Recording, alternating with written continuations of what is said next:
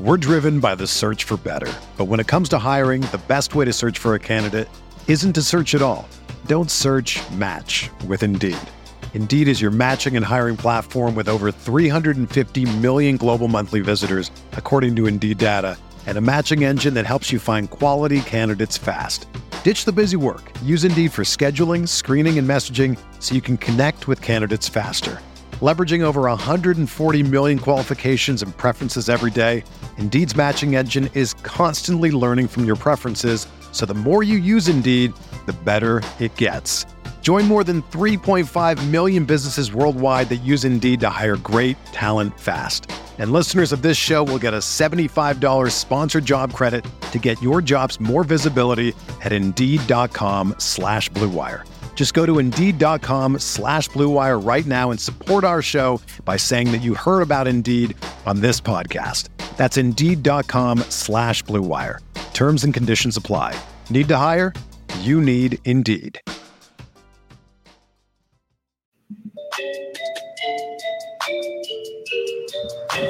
Welcome to the Uncontested Podcast, talking Oklahoma City Thunder basketball and the wider NBA.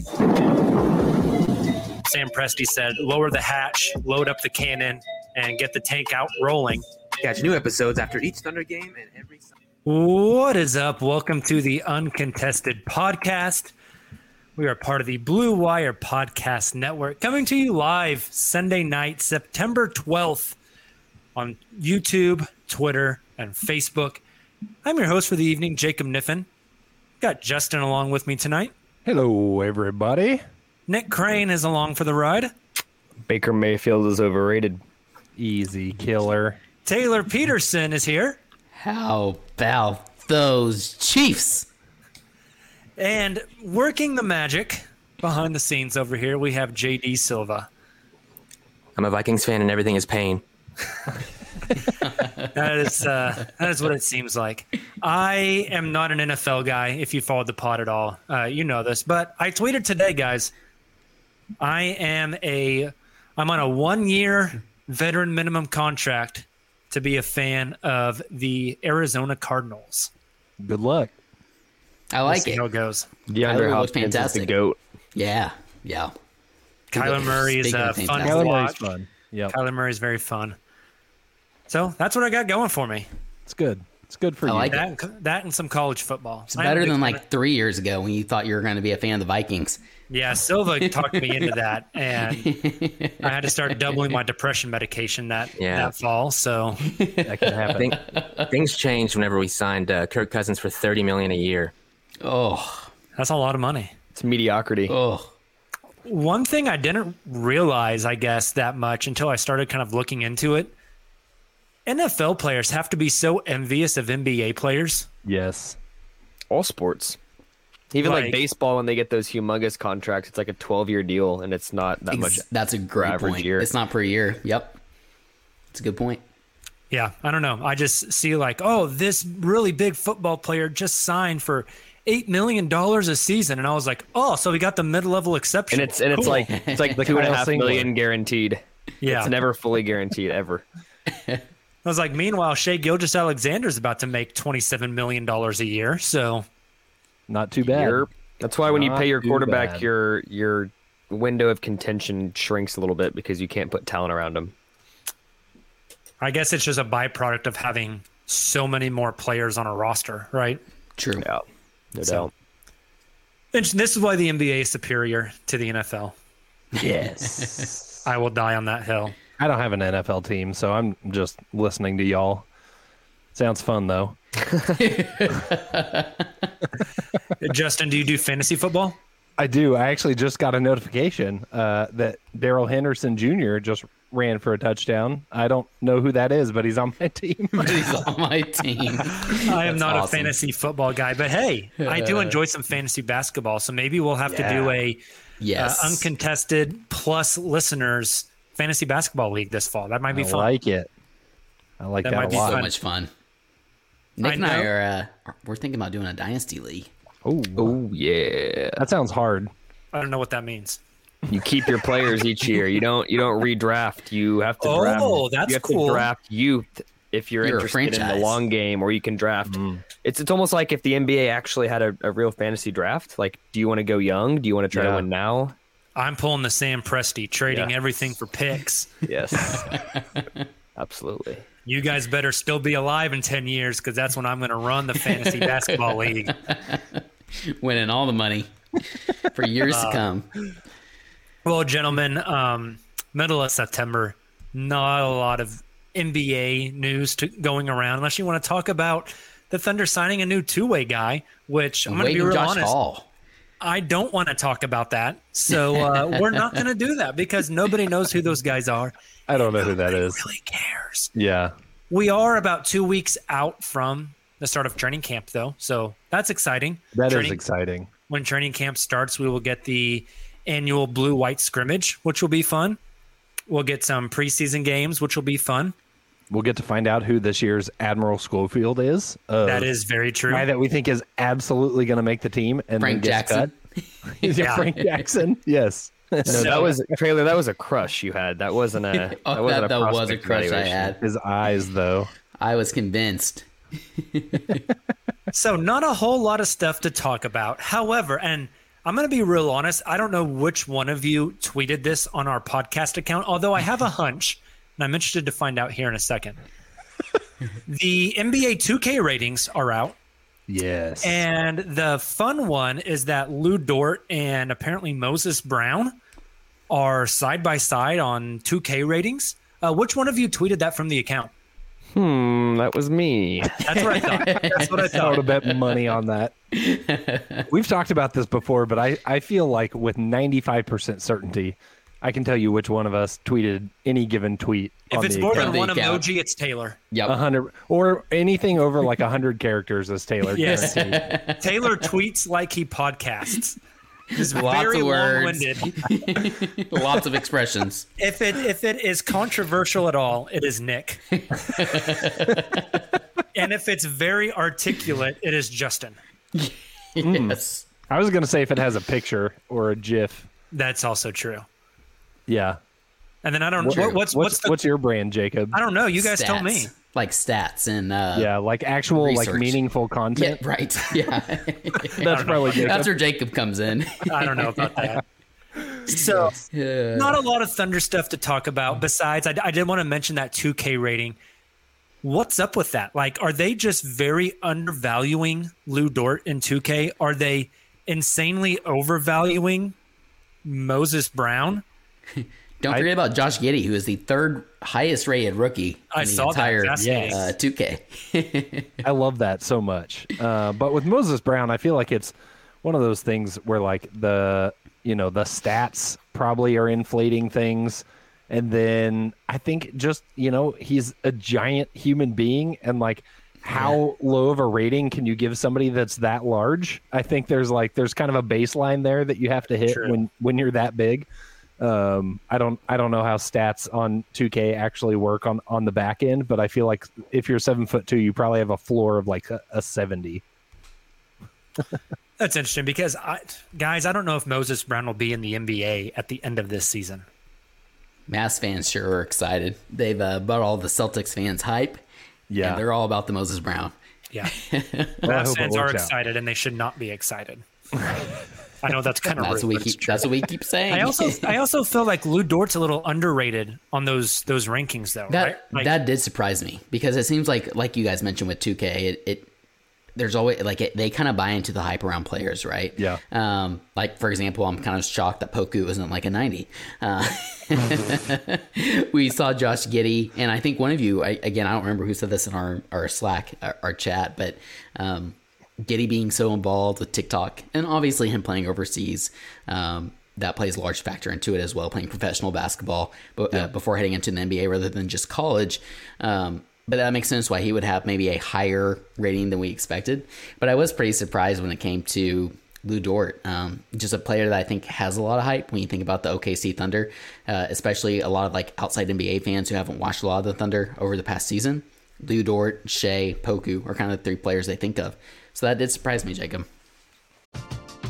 We're driven by the search for better. But when it comes to hiring, the best way to search for a candidate isn't to search at all. Don't search, match with Indeed. Indeed is your matching and hiring platform with over 350 million global monthly visitors, according to Indeed data, and a matching engine that helps you find quality candidates fast. Ditch the busy work. Use Indeed for scheduling, screening, and messaging so you can connect with candidates faster. Leveraging over 140 million qualifications and preferences every day, Indeed's matching engine is constantly learning from your preferences, so the more you use Indeed, the better it gets. Join more than 3.5 million businesses worldwide that use Indeed to hire great talent fast. And listeners of this show will get a $75 sponsored job credit to get your jobs more visibility at Indeed.com/Blue Wire. Just go to Indeed.com/Blue Wire right now and support our show by saying that you heard about Indeed on this podcast. That's Indeed.com/Blue Wire. Terms and conditions apply. Need to hire? You need Indeed. If you're a basketball junkie, then you know there's no better time of year than the NBA playoffs. Twice a week, JJ Redick is cooking on his podcast, The Old Man and the Three. He has guys come on in all stages of their careers to talk about the league and share stories you won't hear anywhere else, including Devin Booker on why he talks so much trash, Ray Allen's epic free throw competitions with LeBron in Miami, and the moment Tyrese Halliburton knew Pascal Siakam would be a good fit in Indy. In addition to player interviews, every Monday JJ breaks down the top 3 things happening around the NBA with unmatched analysis, not outlandish takes, and is often joined by masterminds of the game like Tim Legler to dive deep on rookie reports, trade breakdowns, and why is mean mugging now a tech. You won't find another outlet that covers the game as comprehensively and with such insight as JJ does it on The Old Man and the Three. Make this your companion podcast during the playoffs. Listen to The Old Man and the Three ad-free on Wondery Plus or wherever you get your podcasts. Yeah, it's I've never been into 2K. I'm not really like a big 2K player. The ratings don't matter a lot to me, unlike Hassan Whiteside. But you guys remember that? Yes. I'm just trying to get my 2K rating up. Love it. So it's, I don't know. I found it fascinating. It's gonna be interesting to see how those change moving forward. Yeah. I wonder how much of it is analytics based, like what's the word I'm looking here, like the formula or the like the algebraic equation they use to figure out what the rating should be on 2K, like, and how much of it is eye test and just Ludort's like plus minus was pretty ugly last season. So. Yeah, I wonder how much that goes into it versus if you just watch Lou, you know that he's pretty dadgum good. Yep. We did a question in the chat of what was Poku's rating. I'm on 2kratings.com, which is apparently a real website, and Poku is listed at a 74. So if you are interested in Thunder player ratings, Shea, obviously the highest, 86. Lou Dort, Seems while fair. only a 78, is the second highest player on the Thunder. Seems unfair. Right. So that feels right. Some other notables, like we mentioned, Josh Giddey, 75, which is the same as Darius Baisley and Ty Jerome. Then you have Teo at a 74, Gabriel Deck, 74. Let's see, Trey Mann, 72, JRE, 70. So basically, the Thunder are lots of all. Where's 70s, Charlie Brown Jr. at, Justin? Charlie Brown Jr., 69. Nice. Very nice. What about former Thunder player Josh Hall?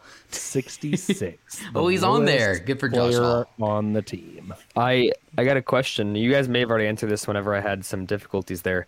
Would you rather have cut Charlie Brown Jr. or Josh Hall? I don't really give a shit an answer. Yeah. No, that's can we cut them both? Dang, dude. I would have rather cut Charlie Brown. I agree. That's what I was going to The say. Probably. genesis of my question. Probably. Yeah. I'm in the same boat. I do like Charlie Brown's hair, though. He gets a few points for staying around for the hair. Does have cool hair. Fair. Yes. It is fair. He's got cool hair. All right, let's talk about... Are you going to drop bars on us? What is this? Let's I got my mixtape coming out. It's going to be better than Certified Lover Boy, which was garbage. But No, John does garbage. But what about Trey Mann? Oh yeah, Trey Mann's got Trey 1K. Trey 1K. Trey 1K. Well, speaking of looks for Thunder players, our man Josh hitting the gym. Ripped. You're on the Look at stream, that. you can see this. My man's got veins popping out of places I didn't know you even had veins at. You can't talk. Hey, I like that. lifting weights in front of the bathroom mirror. Also, he's got a little shower in the background. See, that was my first thought is, A, who took this picture? Yeah. B, why is he in the bathroom with 35-pound dumbbells? 25 or 30. Yes, exactly. Makes it really He easy to jump in obviously- the shower afterwards. Is it? He I bet. propped it up on his wall mirror, right? Like it was automatic timer. Like, He's this the gives TikTokers. me high school. I mean, he's 18.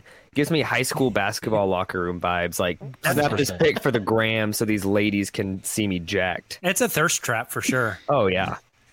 But It's A, worked on a large portion of Thunder Twitter. yes. A, he is jacked. He's got, like I said, veins coming out of places I didn't even know veins could come out of. It's not safe for work. There's like 0% body fat. And I don't know, just maybe the lighting in the bathroom was the best place to get the tone of Yeah. Well, he's know, clearly Tom. looking at himself in the mirror, so he's, Oh, I mean- he's enjoying this as much as You're telling me everyone whenever else you is. go to the gym, you don't stand in front of the mirror and like roll your sleeves up as you Jacob. curl? Is Jacob, this I a, don't, is this a I don't go to the self-timer? gym. I don't go to the gym. This is not a relatable analogy for me. Silva, I do think you have a good sound drop for the Giddey pick. Is that right? I think I might. Lord have mercy, I'm about to bust. Good God. I'm so excited for Silva's new arsenal of sounders. It's a work in progress, but we have some material now. We are Amazing. hashtag in trouble. Oh, man. Amazing. Play it one more time just so I can hear it Oh again. my gosh. That dude had some veins going. Lord have mercy, I'm about to bust. What is that even from? That's what I was about to Have say. you not seen that video? It's the old man. He's like 90 and he's saying that. Oh, that's yes. so I was gonna good. say it reminds me of Joe Exotic. Oh, Tiger King. Jeez. Yeah, I bet Joe Exotic and Josh Giddey would anyway. Probably move on. Hey, Oh, Giddey my did make it out to an OU football game this weekend. Yeah, I did see that. Sean also thought. Thank that you, it was- Sean. Thank you. I did as well. Same page. Man, That's incredible. Lord have mercy on my soul. Giddey better be working out his ankles too. No Yeah, kidding. no kidding. Put down those dumbbells and get the ankle weights like my mom doing jazzercise. Yep. That's Raising right. them things up. Oh man, We better see some live TikTok in that same place in the bathroom of him doing those that aerobics. And lift. And lift. Hey, And swirl. I say and all lift. this just a complete aside here. It's from some things that I saw on Twitter, some different tweets, some different quotes from some different players. I want to say maybe it was Archie who mentioned this, but I think the Thunder are trying to get together to their, their players only, non-official, get together runs that they do. I think it's been in California in the past that Russ used to put together, but Yeah. apparently they're all trying to get together and do a little pickup. So we'll see if all those players are together this coming see week. if we get some video. Speaking of Giddey though, and the jazzercise and the ankle weights and whatever, I believe it was reported at the time of the draft that since his off season in Australia started, he put on like 15 or 20 pounds. And we know he's up to 6'9" now, courtesy of himself. He is the one that made that statement, right? That His bio is literally 6'9" point guard for the Thunder. yeah. So My man didn't get an opportunity, like you said, Nick, to be recruited by colleges, put I'm gonna huddle change- up in his bio. I'm going to change my Twitter bio. 6'7" host of the Uncontested. please do it. Please do it. But I mean, the kid isn't 19 yet. Like, I am not unconvinced that he's not going to end up at 6'11". That's And if the he can dream. get to 6'11", and right now he's at like 210, 215, if he could get to like 6'11", 240, It happened to Anthony Edwards. He grew I mean, 2 inches since the draft. And Nick, I was going to mention, like when you went to the draft interviews or introduction interviews that they did, and you have to see Josh like lined up next to some of those players. For example, JRE, who we consider a quote unquote big. I remember you saying that like he looked every bit as tall as JRE, if not as tall, and he's standing like right next to him, right? I mean, if he grows more, that is insane. Long boy. Yeah, I love it. Him and Poku in the front court, like the size, the ball handling ability, the vision. It's going to be a very, very fun team. Very fun team, and I'm super excited to watch. I think we talked maybe the last show about this, but a lineup of like Shea, either Dort or Jerome, Poku, Giddey, Baisley is going to be. That's not a lineup this season that's going to win you games, but it's going to be a ton of fun to watch. Agreed. Just the versatility is it's not going to win you anything. through the roof. It's going to be a blast. It's going to have some like fantastic mistakes and terrible low points and horrendous basketball, but it's probably also going to have a lot of really fun plays too. Yeah, those moments when it clicks, and when it all comes together is going to be like oh shit moments, right? And it's going to be a blast. Yes, the highest of highs. Yeah, absolutely.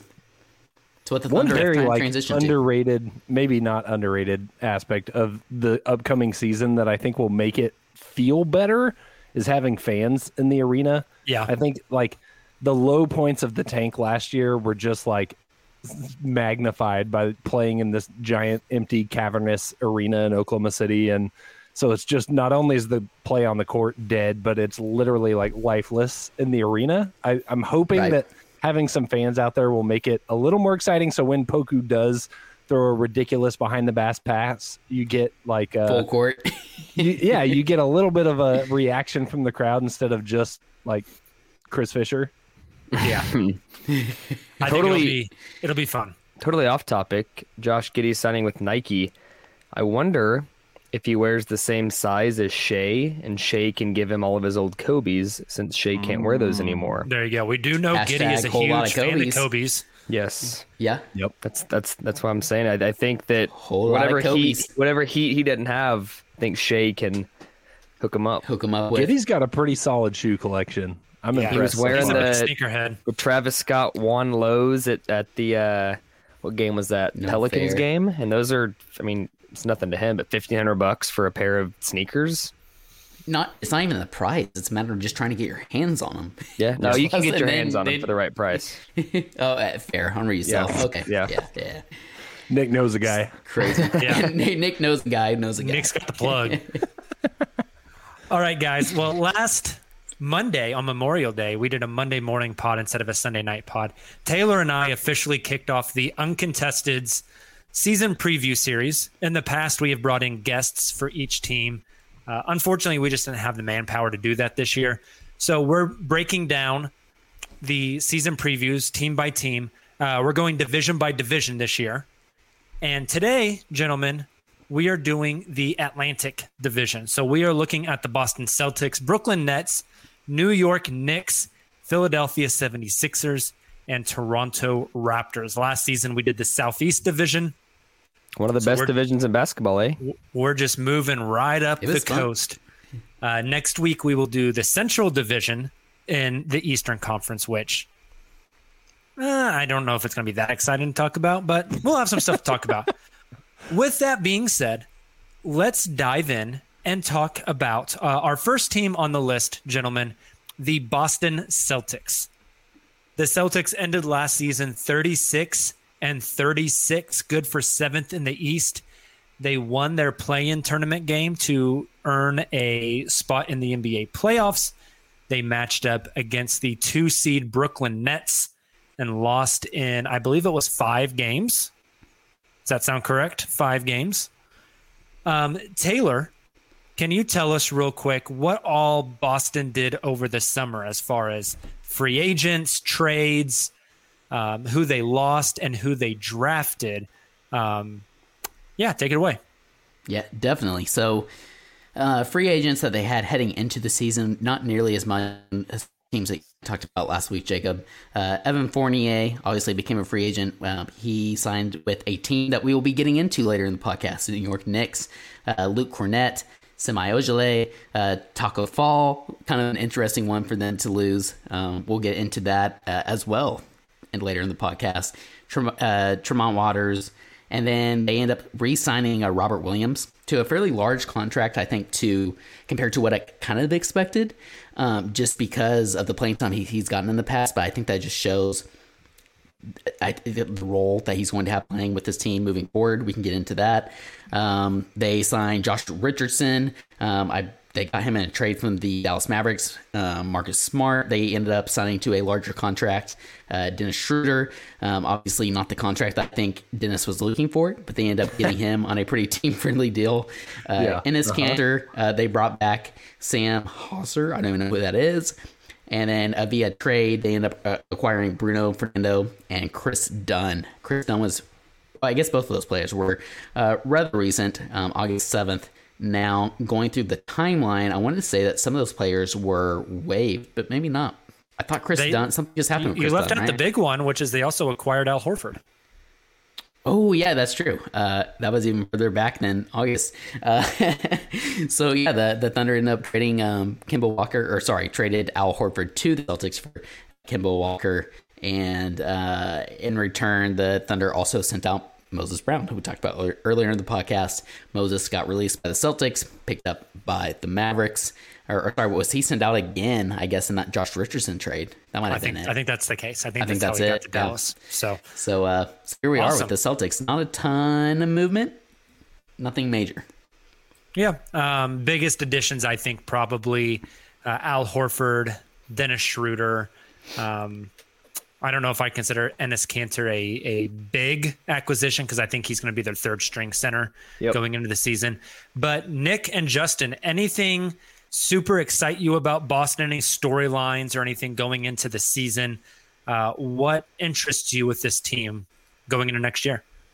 I think Schroeder is a steal. Like you mentioned, team friendly. And I think that Schroeder looking for 80 mil, it's one of those things where I think it unfairly tarnished his trade reputation or, his value on the market, I should say. And I think that that's a really good price for Dennis Schroeder. I think that what he's going to bring to the Celtics is going to be way above what they're paying him.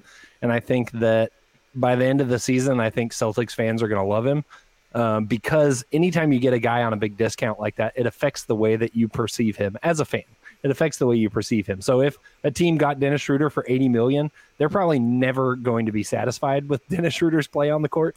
But if you get him for what the Celtics did, then he's a great piece at that price that can do something for him in the backcourt. Nick, will Schroeder start for the Celtics? I think so. I think there's going to be a lot of different lineups where he may not always be the primary ball handler, but I think he'll start at point guard. I agree with Justin. A lot of people said Kemba Walker was the best value contract when the Knicks signed him for basically the difference in the buyout price, so like roughly 8 to 10 million. Mm-hmm. I'd argue Schroeder is better value just because he's going to be healthy, knock on wood, more consistently than Kemba is. I know his knees are a huge issue. There's been articles come out that said like his knees are chronic. It's nothing he can recover from. Always going to miss games, kind of the way it is. All that to say, I think Schroeder will be a bigger steal than Kemba for what he was paid. I don't know. I'm still not super high on the Celtics. I think there's 4 to 5 teams in the East I'd take over them. But all things considered, they were looking to dump Kemba at the deadline last year. Couldn't do it. Ended up getting Al Horford back for him and then replaced him with Dennis Schroeder for cheap. Consider that successful. Yeah. So what does the starting lineup for them look like? Obviously, Schroeder starts. Jaylen Brown, Jason Tatum start. Yeah. But who's that? Al Horford. Al Horford starts at center. I think you put Tatum at the kind of small ball 4, Smart at the 2, Schroeder at the 1, and Jaylen Brown at the 3. Okay, so Schroeder, Smart, Brown, Tatum, Horford. Yeah. Agreed. That's a pretty solid lineup, I think. And they've got depth, too. Like Peyton Pritchard, not bad. Aaron Nesmith looks good in Summer League. Mm-hmm. Grant Williams, Josh Richardson. Robert Williams. Robert Williams is going to help them out a lot. The Time Lord, Robert Williams. It's Time Lord. He's the epitome of like everybody that is a Boston fan is obsessed with him, and everyone else in the league is like, he averages 7 and 5, but go pay him all the money you want. That's what makes me wonder if he's going to play a little more. Just because they did give him that contract, then you bring in an older vet in Al Horford, not the same Al Horford that you had, however many seasons back, 3 or 4 seasons back. I think they're going to rely on Robert Williams a little more this season. But even then, to your point, Nick, like comparing their talent across the board, even if they do have some of the higher talent in Jaylen Brown, Jason Tatum, even if they do take another step forward, comparing that to some of the depth of, like, for example, some of the teams that we're about to get into and some of the teams that Jacob and I talked about last week, like the Miami Heat, the Philadelphia, we're going to talk about the Sixers here soon. There's just some teams like that in the Eastern Conference and some teams at Chicago Bulls who I was thinking about that we talked about last week, Jacob. Like, I mean, on paper, I would like to think that the Chicago Bulls are going to be better than the Celtics, but I also, like Jaylen Brown, Jason Tatum a little more than some of those Chicago Bulls players. I just think it's going to be very tough for them without the surrounding talent around those two. Cue up the hot take sounder. I've got a good one here. Silva, you got it fired up? I don't know if Silva has the hot take sounder yet. I don't know. Much pressure. I think, and this is going to be no surprise to you guys, Jabari Parker will be a big-time role player for the Celtics this year. That sounds about like a Nick take. That checks out. That checks out for sure. I think they're going to be a fun team.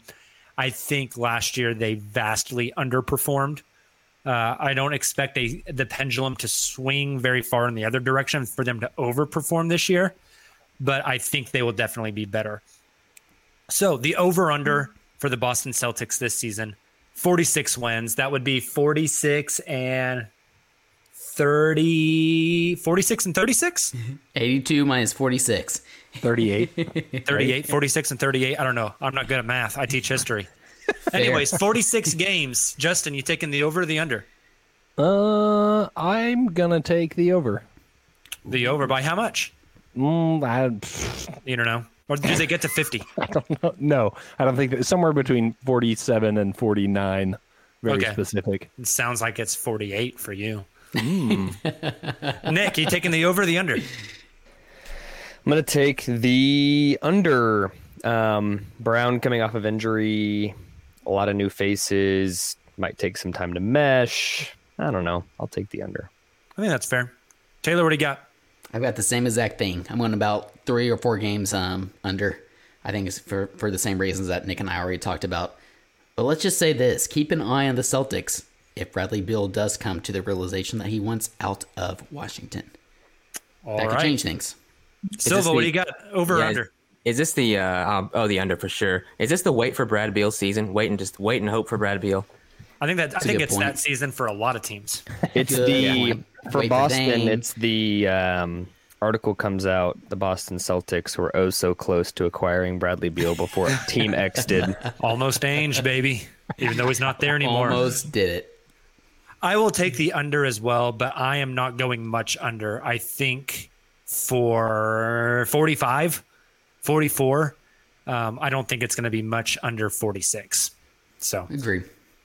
Awesome. I look forward to revisiting this episode when they win game number 47. I'm ready for it, Justin. Our next one, we have the Brooklyn Nets. Last season, they end the year 48-24, second in the East. They lose in 7 to the Milwaukee Bucks in a insane series that should have been had Kevin Durant's toes been about an inch and a half farther back. Should have been the Brooklyn Nets in the NBA. No, it wasn't. That was the semis. I forget. That wasn't the Eastern Conference. It wasn't the finals. It was should have been the Brooklyn Nets in the Eastern Conference Finals had KD pulled his foot back, but the Milwaukee Bucks take that series. So Brooklyn loses in the second round of the Eastern Conference, although they were dealing with not having Kyrie Irving and an incredibly hobbled James Harden. Taylor, tell us what all the Brooklyn Nets did this summer. So unlike the Celtics and more like some of those Eastern Conference teams we talked about last week, they did have a handful of players approach free agency, heading into this offseason. Bruce Brown Jr. obviously played a big role for them this previous season. Spencer Dinwiddie, which we'll get into with one of these other teams. It was one of the teams we covered last week, the Washington Wizards. Jeff Green, who is now with the Denver Nuggets. Blake Griffin, Mike James, Tyler Johnson, former Thunder player TLC, and Reggie Perry, all were free agents for the Brooklyn Nets. So next, they ended up drafting Cam Thomas, as well as, I believe, Day'Ron Sharpe. Some pretty solid pickups for them. Nikola Mulatunov. I don't know who that is, but they acquired his draft rights as well in their draft. Special. I did know Cam Thomas, though. They ended up signing him to a multi-year contract. I'm trying to find Day'Ron Sharpe, if they ended up signing him. I don't see it. Day'Ron. What'd I say? Duran.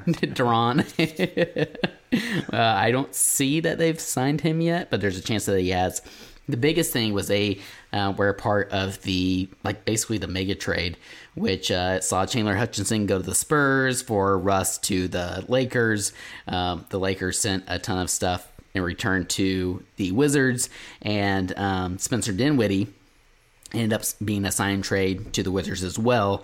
In return, that's where the Brooklyn Nets ended up getting Nikola What's-His-Face, a more favorable 2024 second-round pick, a swap 2025 second-round pick, and a TPE. So basically, the Nets got a little bit of something rather than just seeing Dinwiddie walk.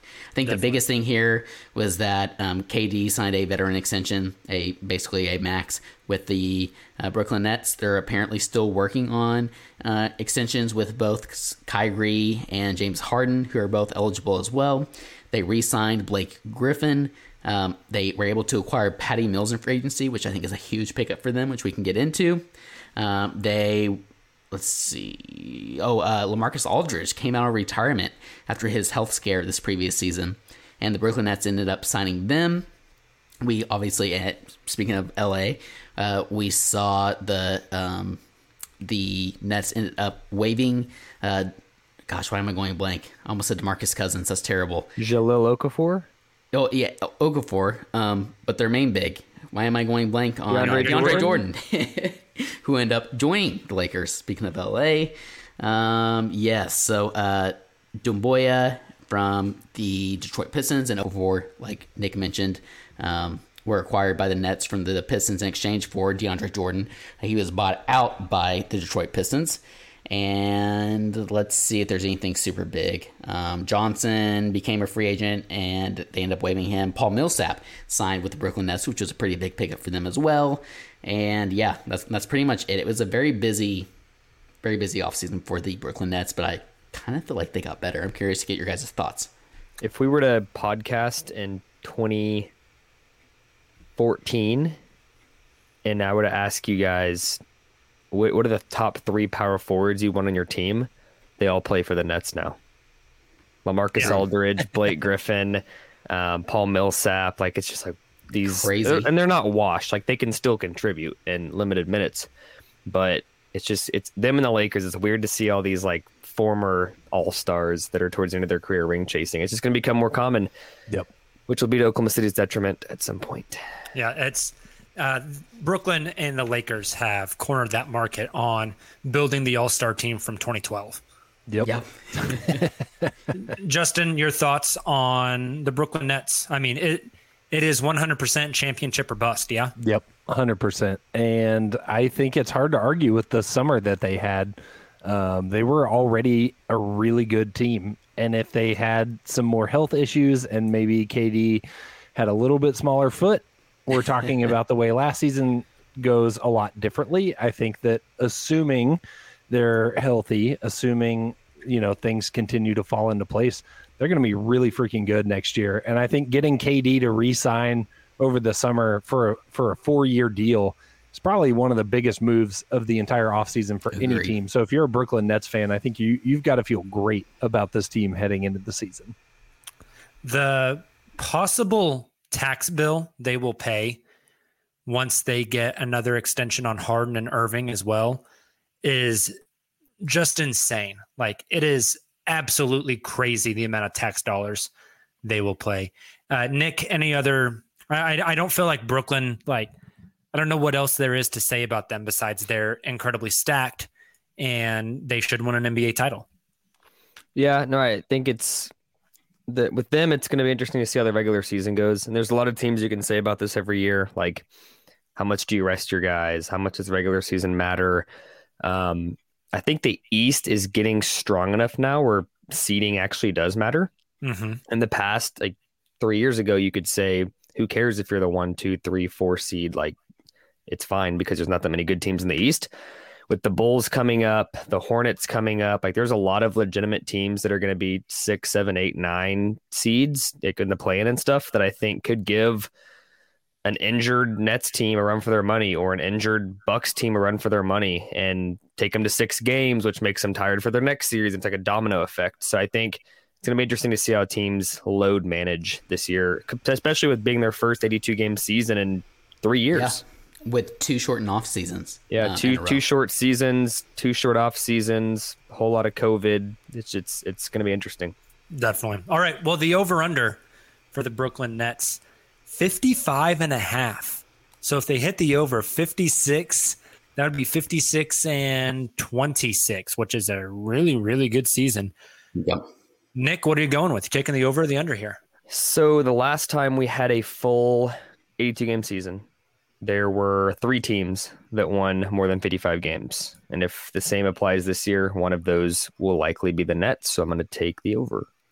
Nice. Taylor, what do you think? I'm actually going the under here, not because I'm low on the Nets. When we end up doing our end of the off-season podcast, our season predictions, I'm going to have the Nets in the finals.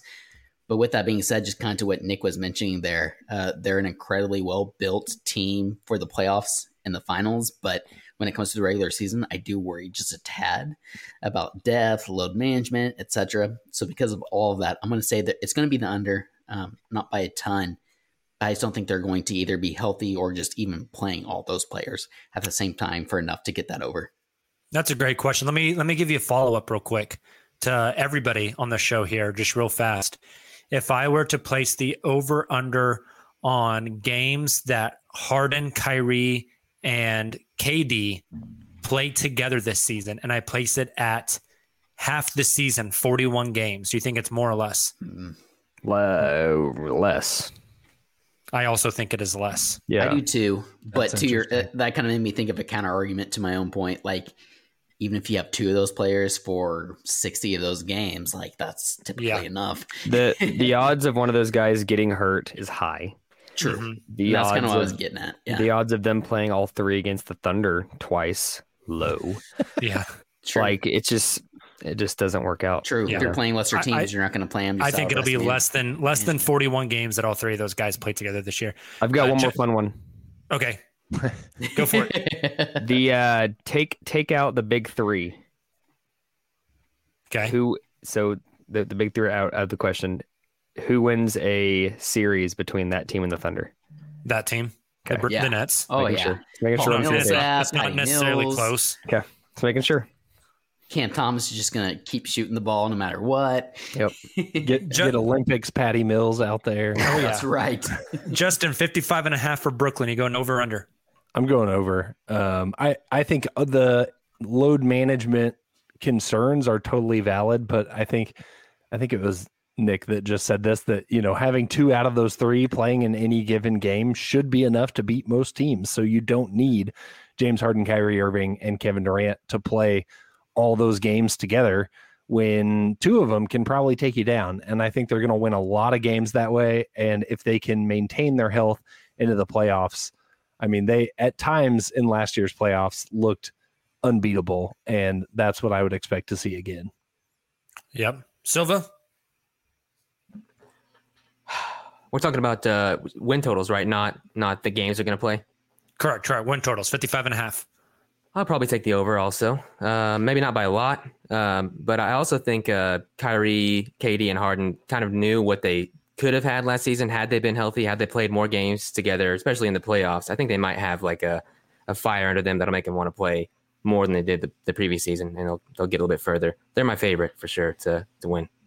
Very good. All right. So it seems like we got 3-2 on the over under there, but I think all of us would probably take them to win the title. We'll see though. Next team up in the Atlantic, not the Pacific, the Atlantic division. We have the surprise last season, New York Knicks. They went 41-31 to get fourth in the East.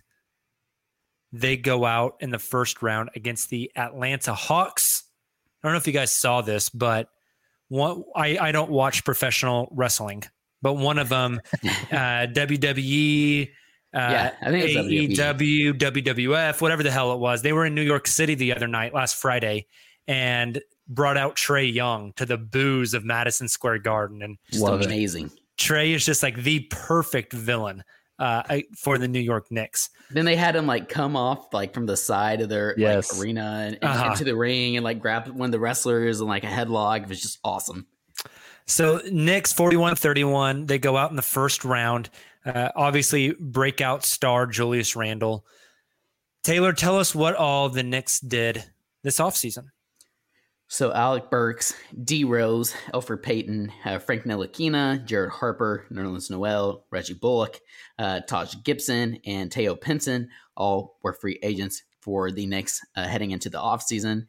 They end up drafting Miles McBride and Quentin Grimes, two young guys that actually, they're actually kind of older in terms of draft picks, but I like them both quite a bit.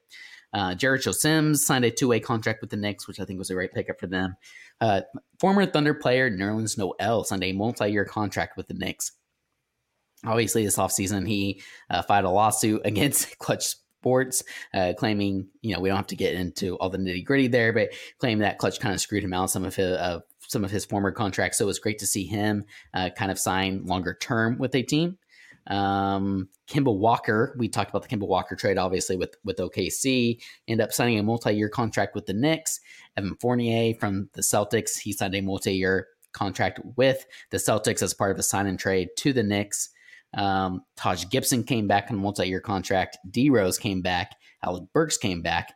And again, Evan Fournier, a conditional 2022 second-round pick, and the least favorable 2023 second-round pick were acquired by the Knicks from the Celtics in exchange for cash and a TPE. And then the only, Julius Randle signed a veteran extension. Not necessarily a supermax, but a pretty favorable extension for him with the Knicks as well. So those were kind of the biggest things here that they ended up doing. They just kind of solidified their present and added a little bit to their future. Yeah, not a lot of stuff going out the door for the Knicks this offseason. Adding some guys that I think don't get anyone super excited. Like Knicks fans are excited for Kemba, and that's awesome for them. Kemba with the homecoming, right? But Kemba to me, Evan Fournier to me, those aren't players that move the needle a ton. But Justin, what do you think about the Knicks going into this next season? Can they build off that success of last season? Do we see RJ Barrett take another jump? And do we see the Knicks win a playoff series? The biggest question mark for me is all around Julius Randle. Like, he played out of his mind last year. And I don't know, like, does he have it in him again? We haven't really seen that Julius Randle in the NBA before. If it's just like, hey, that's who he is now, he found his place in New York and he's unlocked a new level, then the Knicks are going to be kind of back in the same place. I think it all kind of rides on him. I have my doubts. I think the contract has his doubts too. Yeah, I would expect a bit of a regression from Julius Randle, and I think with that, the Knicks are going to take a little regression with him. I'm not super high on the Kemba addition. I don't think it's going to be a negative add, but I'm not sure that it really raises their ceiling very far. I think the other X factor, like you mentioned, RJ Barrett. What can he take, or what leap can he take? What does he have available in his arsenal, and can he step up and pull the Knicks to a higher plateau? Because outside of that, I would expect slightly worse results than what we saw from the Knicks last year. Yep, I got a lot of thoughts on the Knicks. I'll try to keep it fairly brief. One is on a former Knick, Frank Ntilikina. Is he done in the NBA? Like, still not signed by anybody? Maybe he'll get a training camp spot, but like the direction he's going is not good. Mm-hmm. Yeah, Like, I think at some point, surprising. I think that he, or maybe concerning is the right term there, that he hasn't been picked up. Yep. I think for the Knicks, the biggest thing, like Julius Randle is the huge one. And I think the fact that he didn't get this like super humongous mega contract is very telling. Like the Knicks don't think he's a max contract guy. That's kind of concerning. Two being who's going to play defense. Like Mitchell Robinson's a good rim protector when he's healthy, but you've got a bunch of offense and no one that can defend, Kemba included. And then there's also like Justin and I got a really close look at Obi Toppin and Manuel Quickley a couple times in summer league, and they were way too good to be there. Yeah. Do they actually make a jump, or are they NBA good, or are they just too good for summer league, kind of in that middle ground? Like Obi Toppin has the ability to make an impact in the NBA. Like he was picked where he was for a reason. He's got the NBA build. He's super strong. Can he average more than like the 4 points a game he did last year? And then same with Emmanuel Quickley. Like he was dropping 30, 35 points in summer league like it was nothing. Can he be a bench spark when they've already got Derrick Rose and Kemba Walker who can be trying to score every time? Like there's so many weird roster fit questions, which is very Knicks. Like they signed 15 power forwards 2 years ago. It's just they always make these signings that like on paper, like, oh, that's a good signing. But then you start looking at the roster and you're like, how do these guys fit?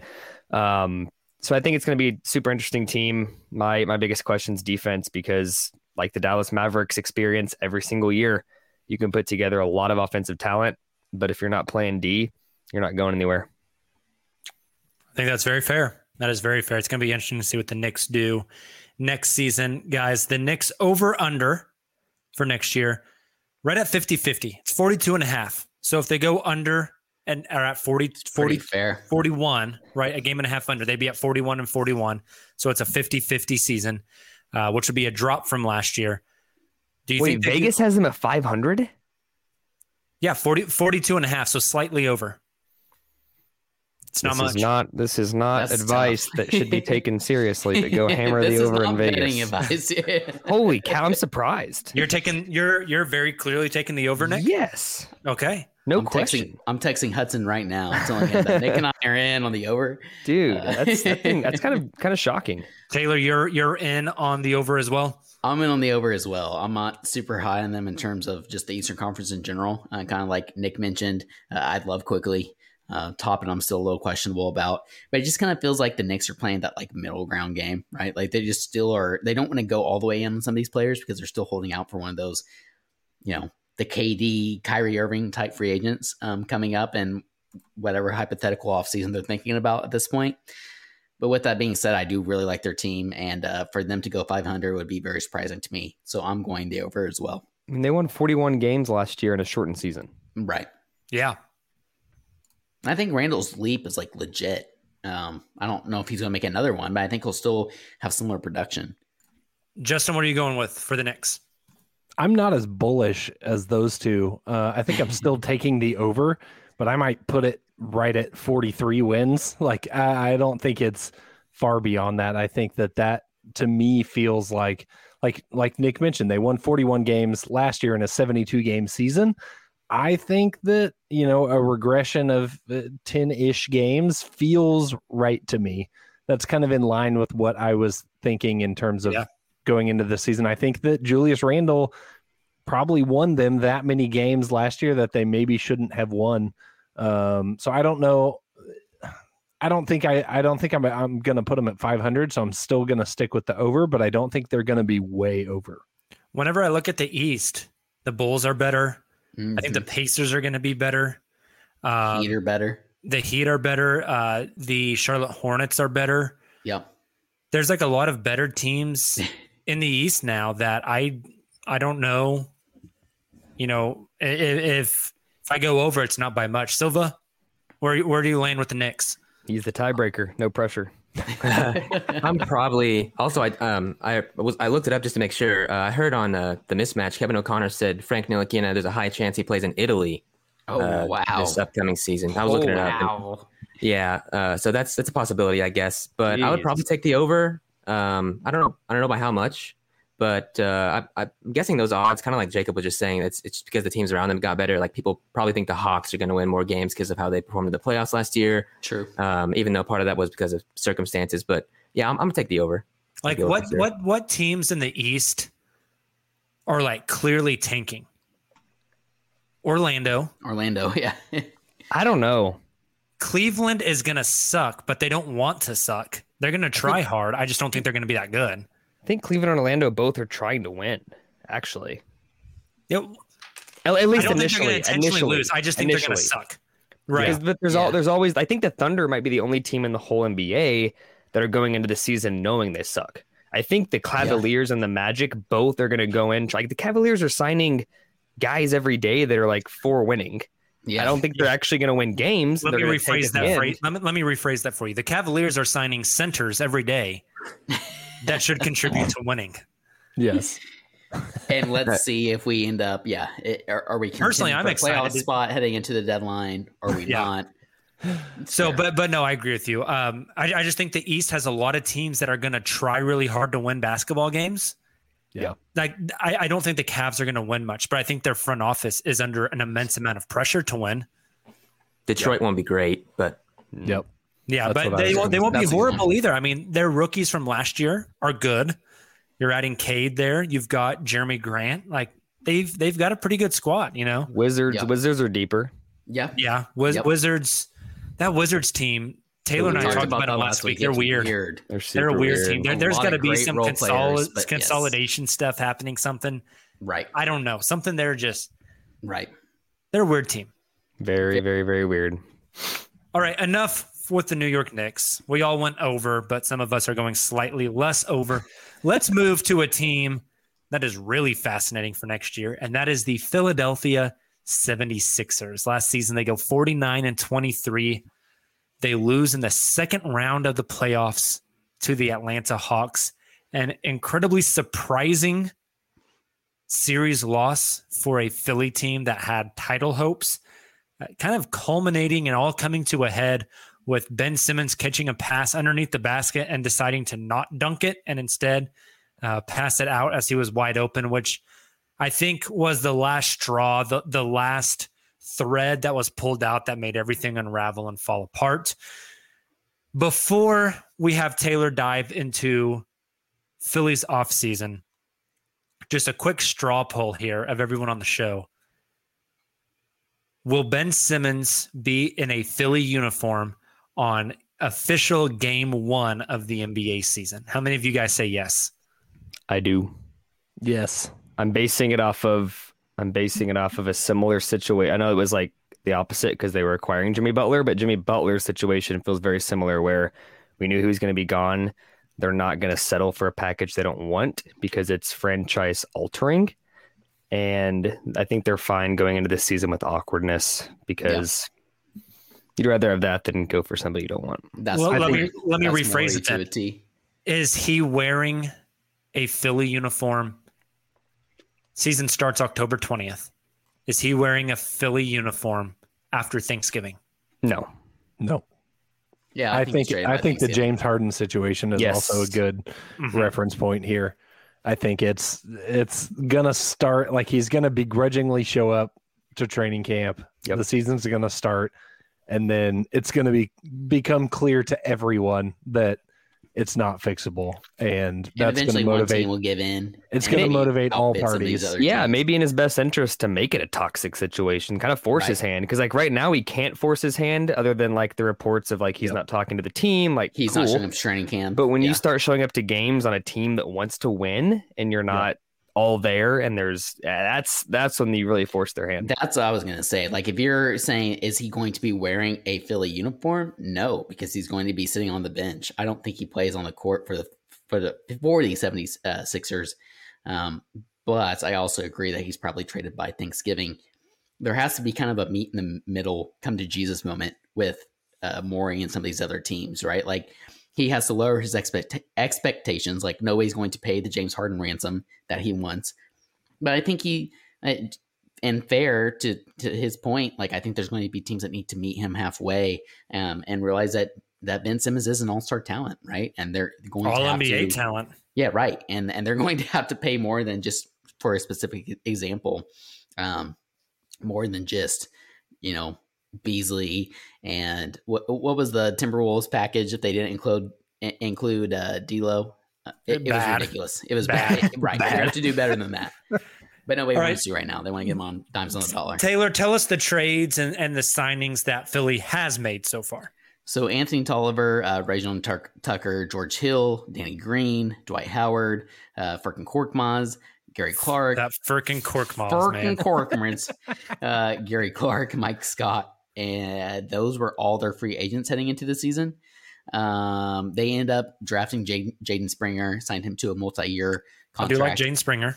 Out of Tennessee. Yeah. Mm-hmm. This was an interesting one, particularly because of some of the tension between this player and their star center being Joel Embiid. They signed Andre Drummond to a contract, which is pretty interesting. Maybe a hot take. I hate that. I really, really hate that. I do too. Now, they did re-sign Danny Green to a multi-year contract, which I thought was pretty interesting because if we're being completely honest, Danny Green has struggled, was in a lot of trade rumors over the past season, much less the past offseason with the 76ers, so that probably is more so just a trade chip, but obviously can contribute as well while he's on the team. Aaron Henry, I don't even know who that is. If we're being completely honest, signed a two-way contract with the Sixers. Joel Embiid signed a extension, which is pretty huge with the Sixers that apparently he negotiated by himself. Granted, when you're signing that kind of a contract, I don't think there's a ton of negotiations going into that, but good for Joel nevertheless. And they waived George Hill, which was kind of interesting. Anthony Tolliver became a free agent, which I think they waived him. Nothing too crazy outside of that. So again, another team that didn't make a ton of huge changes, locks up Joel long-term. And the big thing here is just waiting to see what happens with Ben Simmons. Justin, what are you looking at for Philly for next season, especially a Ben Simmons trade package and what they need to bring back? They are very clearly in win now mode, trying to get a title. So what are you expecting from them next year? And what type of return do they need to get for a Ben Simmons package to make their goals a reality? Well, what I'm looking for in Philly next year is cheesesteak. I think that's my highest hopes for Philly next season. Love a good Philly cheesesteak. I was kind of low on the Sixers last year. Pull the tapes, go back to last year's season preview pods. This is very true because I was very, very high on Philly last year. I didn't see how all the pieces fit together. Now, to be fair, I could never have foreseen the Simmons and Embiid fallout like it happened. So I'm not going to take credit for that. But I don't, man, it's just too much dysfunction for me to feel good about predicting them to do anything of value this season. And I think that every day that Ben Simmons is not traded is going to be detrimental to their final outcome for the season. So I'm very curious to see how the season starts. I'm very curious to see when that deal is done. Honestly, for this season, I don't know that the trade package they get for Ben Simmons matters. And that may be like a bit harsh, but like, outside of a generational superstar, which they're not going to get, I don't think that there's anybody that the Sixers bring in that's like, oh, yes, title favorites. Like they're going to go toe-to-toe. They're my pick to go toe-to-toe with Brooklyn. I don't think that trade package exists, at least not a realistic one. And so I think if I'm the Sixers, I'm looking to get good rotational guys. I'm looking to get somebody that jives better with Joel Embiid. And I'm looking to get some near future draft assets to build out the back half of your bench. And I think that's a good package if you're the Sixers. I think that, I don't know if that's good in Daryl Morey terms, but if I were the Sixers, that's what I would be looking for. Who do they get that from? Give me your prediction. Like, where does Ben Simmons get traded? Not for Ben Simmons' fit, but for Philly getting what they need to stay relevant now and to extend their window a bit. I've got one It's the only one that I could ever think of that would actually work, and it's Toronto with Pascal Siakam. Yeah, I agree with that. If they were to, them being the Sixers, were to lower their expectations, I keep thinking about the Pacers as well, like Brogdon and draft picks and young players in return. I think the Pacers could make some sort of offer better than the Timberwolves or the Kings, assuming the Kings aren't willing to give up Halliburton and Fox. If I'm the Pacers and I'm getting Ben Simmons, I don't see how Ben Simmons coexists with both Miles Turner and Domantas Sabonis. And Turner is the one that'll space the floor more for you, which I think means you have to get off of Sabonis, and I think Sabonis is the better player. So I don't. I think, long story short, there's not a package where you're still as good as you were last year. So expect a step back. I think there's a package where the pieces fit better. Yeah. But at the same time, I think you're in a situation where no matter who you trade for, Joel Embiid's the best player on your team. And we've seen time and time again that a center can't be the best player on your team. What about like really bad filler? Like nobody wants them filler. A couple of picks, and my guy, the guy that I love, who, oh my gosh, I just went brain dead. Don't love him too much. Yeah, apparently so. Oh my goodness, the guard out in Sacramento, Tyrese Halliburton. Hallie, is that too much for Ben? I don't think they're going to trade him. You don't do that.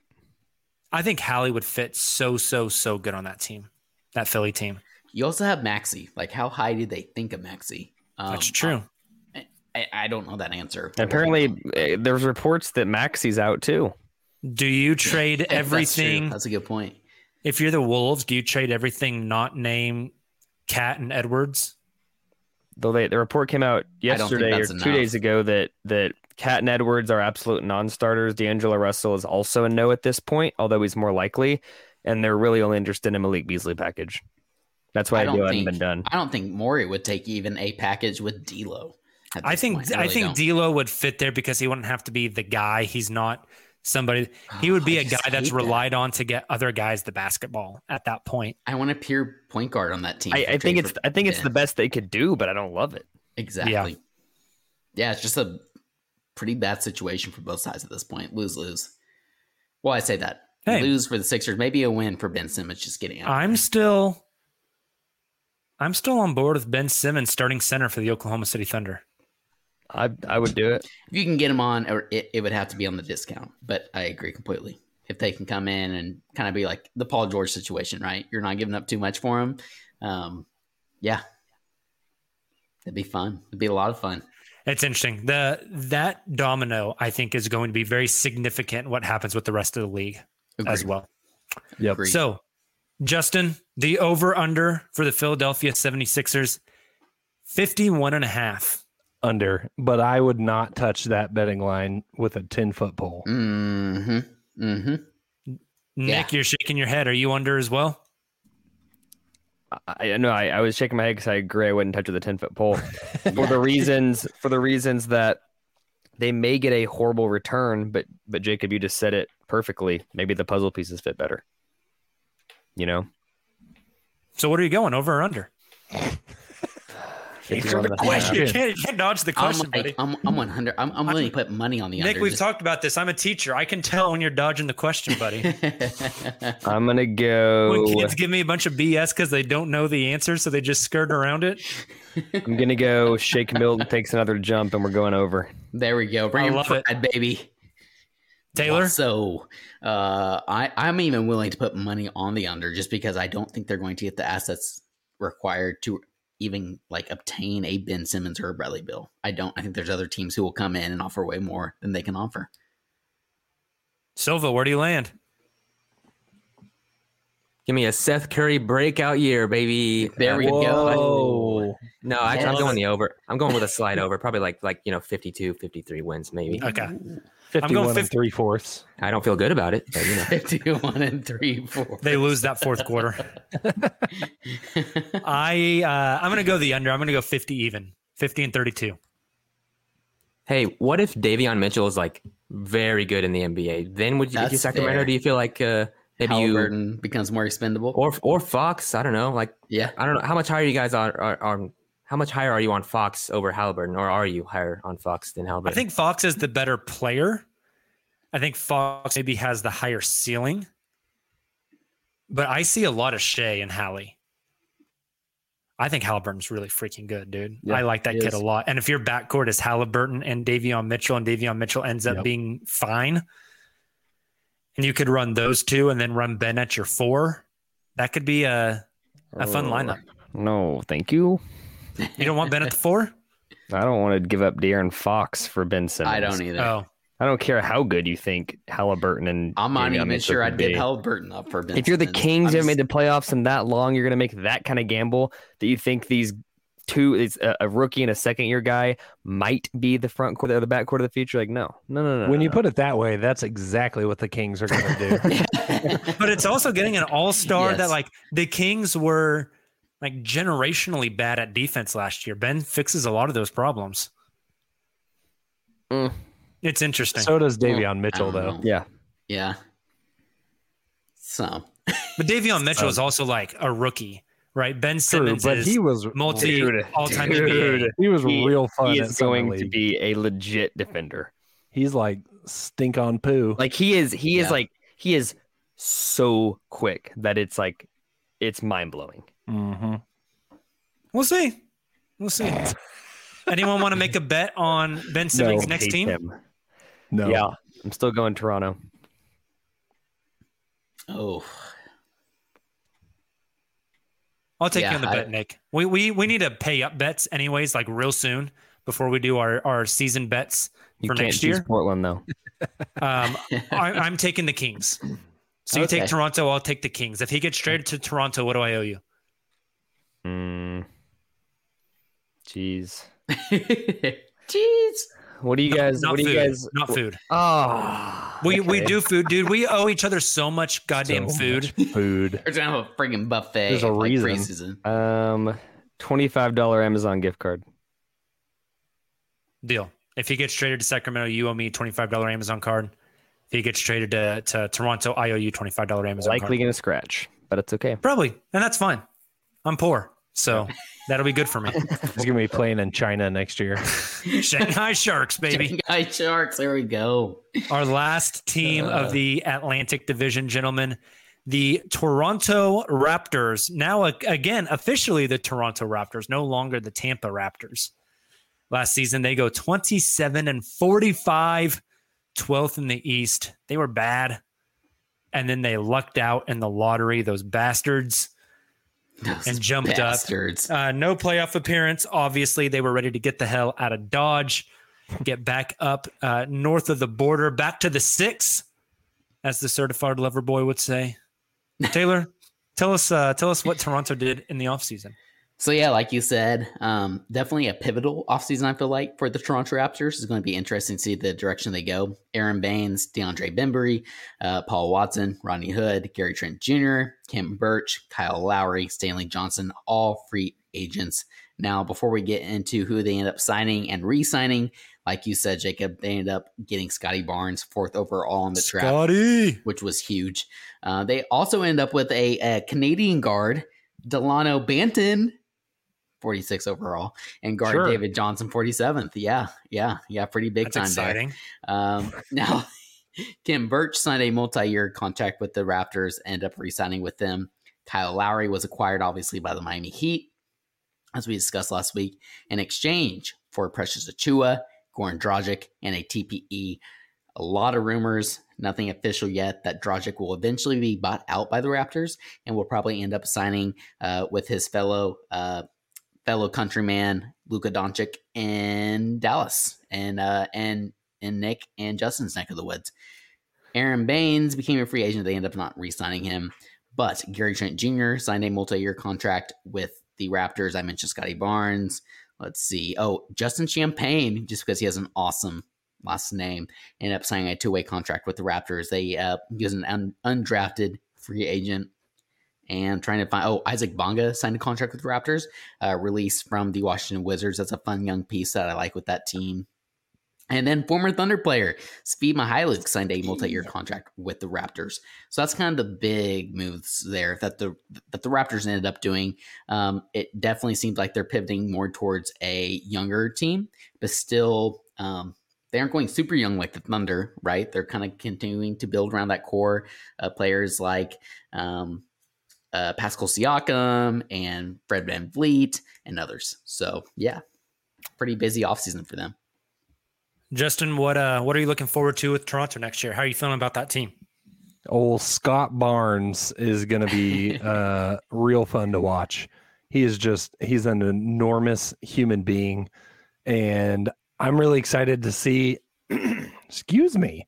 I'm really excited to see how. You were getting some real good bass in that voice like that? there. Yeah, I should have a little raspy. You should narrate that Josh Giddey picture.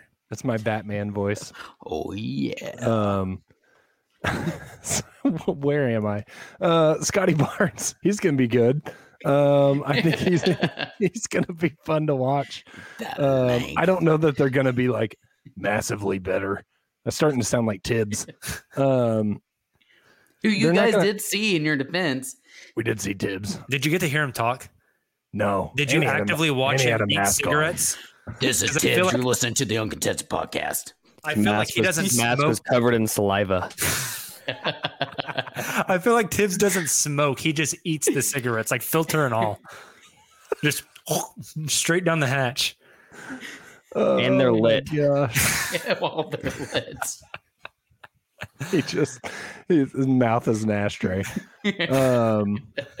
Wow. He smokes them backwards. Sonny Barnes. He lights it, then flips it around and inhales. He ain't no bitch. Candy.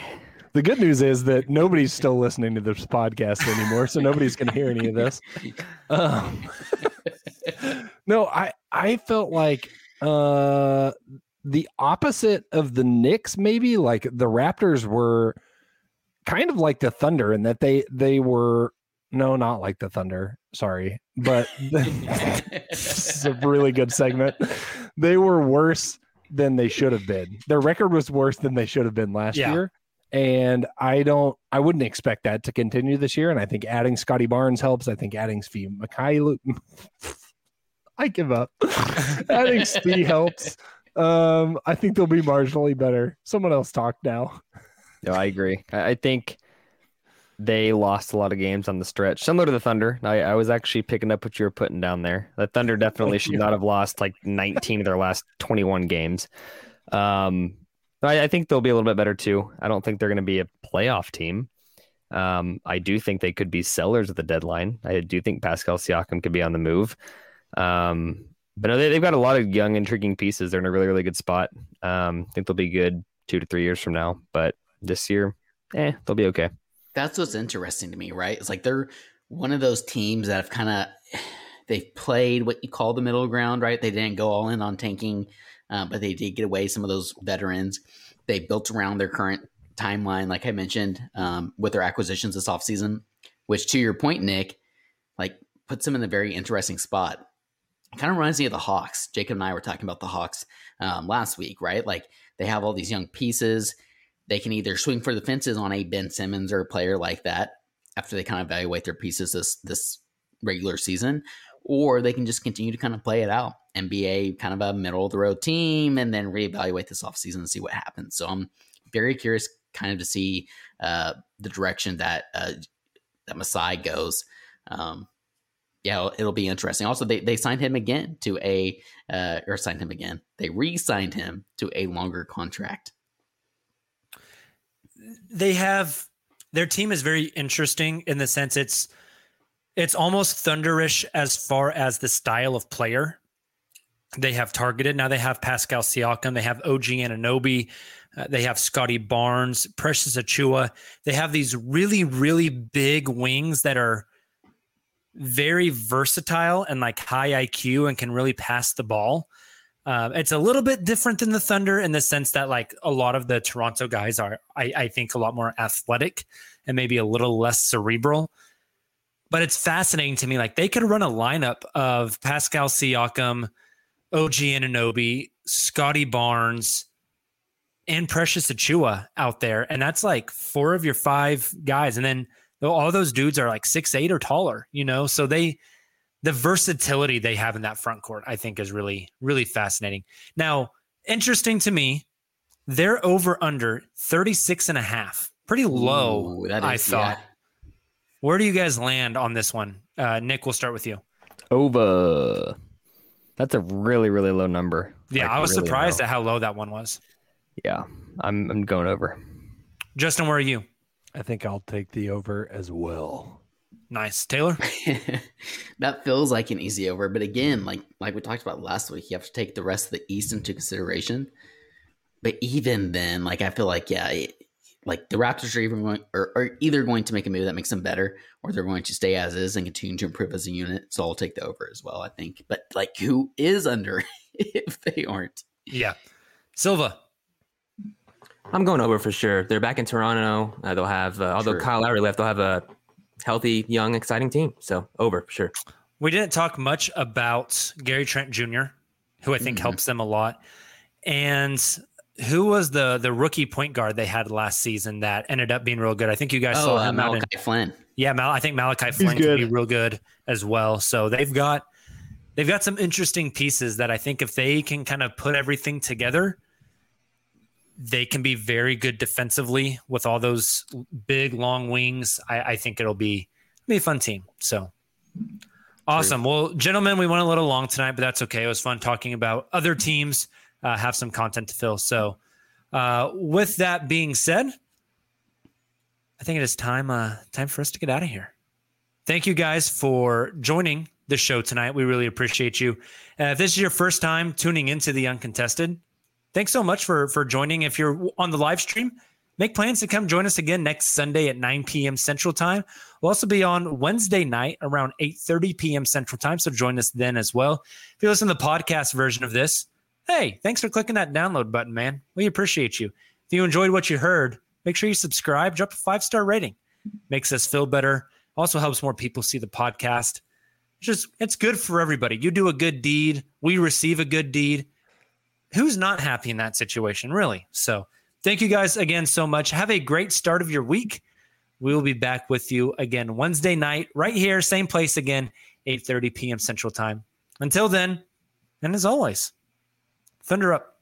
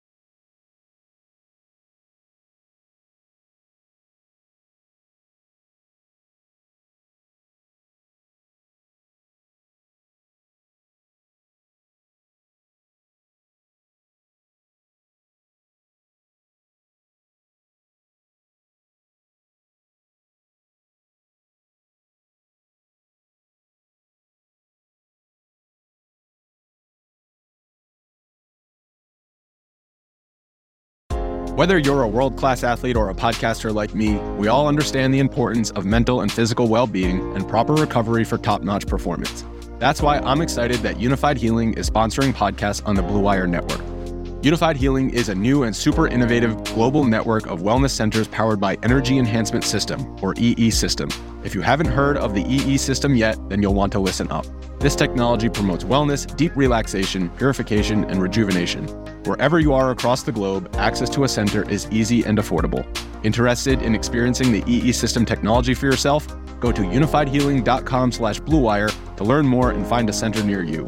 That's unified, UNIFYD, healing.com/bluewire. No material or testimonials on the Unified Healing website are intended to be viewed as medical advice or a substitute for professional medical advice, diagnosis, or treatment. Always seek the advice of your physician or other qualified healthcare provider with any questions you may have regarding a medical condition or treatment and before undertaking a new healthcare regimen, including EE System.